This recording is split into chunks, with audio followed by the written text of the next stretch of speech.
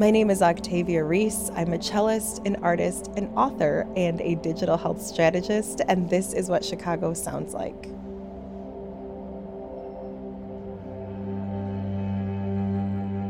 I have these tattoos. I have two tattoos. It says abracadabra, and one is pointing upward and one is pointing downward. And I did some research. Abracadabra is known as a magic word, but it translates into I create as I speak. And this has always been my reminder that my words have meaning, my words have value. I've also heard that's why we call it spelling, because as you spell words, you are casting a spell. And so I'm a very mystical thinker, and this all comes out in my books too. Like I love the possibility of fantasy. It's so great. But it also can shape how you think about reality. And so just the possibility that spelling and saying words creates something real, I'm going to be hypersensitive about what I put out into the world and what kind of music I put out into the world and what kind of vibrations and vibes I put out into the world. So pointing upward means that I'm pulling in those good things and that I'm getting rid of those toxic things, because it is a fluid thing. Healing is a continual process. Learning new things is a continual process. And this reminds me to do that. I've played the cello for 37 years. And it's been a huge part of my life. And I'm really influenced by film scores. I've scored short films before. I love the emotion that you get from film scores and how it can absolutely change your mood or have a narrative take on a whole different life when you add that music to the background. And so I started doing sound baths kind of based on my relationship with film scores. As a classically trained musician, I was always trying to find my sound. I don't only want to play in orchestras. I like playing in orchestras. It's also not my full-time job. So, how do I keep playing the cello and make it meaningful for me in a way that I can share with other people? I want to play my own music, but how do I do that, And so I started to explore how to do that. A friend of mine invited me to do a sound bath for ecstatic dance. And I, at the time, had never really heard of ecstatic dance or sound baths. And so when I did that, I brought classical music. I brought sheet music, and people enjoyed it. But later I realized that wasn't really a sound bath. I was still just playing other people's music. And the more I got into what is sound meditation and vibrational healing and being a practitioner of healing music, I realized that traditional sound baths might be singing bowls or gongs or things that are just kind of like the vibrations and sounds.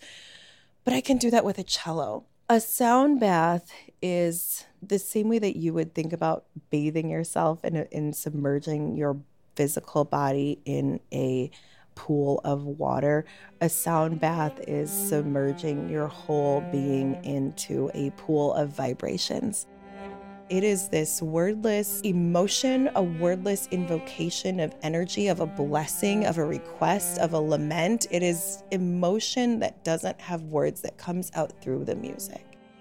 So I took all of these things with me to my artist residency. I spent about 3.5 weeks in France in May of 2023. I applied for the residency as kind of a triple threat artist. I also write books. I write sci-fi fantasy. I also paint my own cover art. And I write book scores. When I write my books, it's like I'm watching the movie in my mind and I'm just taking notes. I'm just writing down this adventure that's happening in my head. But I also hear the music that goes with it. So when I perform or I do book readings, I read sections from the book, the excerpts, and then I'll also play with it or have a recording of the book score that goes with the chapter. So it's like this whole immersive experience. My name is Octavia Reese. I'm a cellist, an artist, an author, and a digital health strategist, and this is what Chicago sounds like. So I also do have a day job, which is in consumer digital health. I don't use my more scientific and technical side to supplement my art. I've always been kind of split right down the middle. I've always been both brained, where it's one isn't the excuse for the other. I think both combined make me excellent at what I do in both worlds, because I understand the science of music and vibrations and the physics of how my cello functions, the engineering of the tension that I need in place A to make place B work. But then also I can take what I've learned in orchestra and from playing the cello for almost 40 years and overlay that into a data analytics situation. And I understand how different parts of music can combine together to make something work. And I see data in that way too. So I'm in a very, I would like to say, beautiful intersection between art and technology. Meanwhile, spending more time in my Logan Square community with all of these artists. And the more I was doing sound baths, I came back and I was really in demand for sound baths. And my friend Olivia Love, and we're called Olivia and the Lovers. I'm one of the lovers. Olivia is also a carpenter. And she has this thing that she also does out in the suburbs called Do It Yourself, where she teaches people how to make shelves and then go home and mount them. And, why should she have to go to the suburbs to do that? Let's do that together. So then I started thinking, let's build this collective. Let's build a cooperative where other artists and craftspeople are sharing this space that is healing, that is therapeutic, that is creative, that is vibrant and full of life. And we're also supporting each other, where maybe somebody will come in to do it yourself and then they'll stay for a sound bath. It's Logan Square Immersive Arts Cooperative. Originally from Detroit, I think it's really funny that my dad was actually born here. My dad is from Chicago. He passed away in 2004.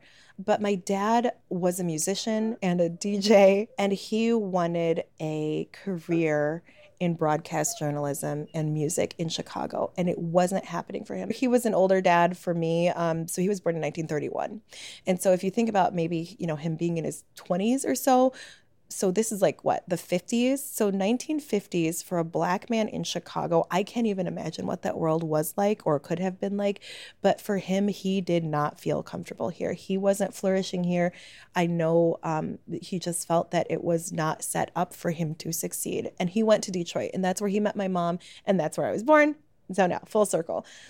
But me coming back to Chicago for a long time, I felt like I was letting him down, even though he had passed away. He passed away before I got married. He never met any of my children. But I felt like being here was almost an insult to him trying to get away to have a new life. And so for a long time, I felt like I was stifled, and I was like carrying on some kind of family curse that like, I can't get my footing in Chicago because we were never supposed to be here. And my dad wanted to leave, and my dad ran away from it. And then I came back to it.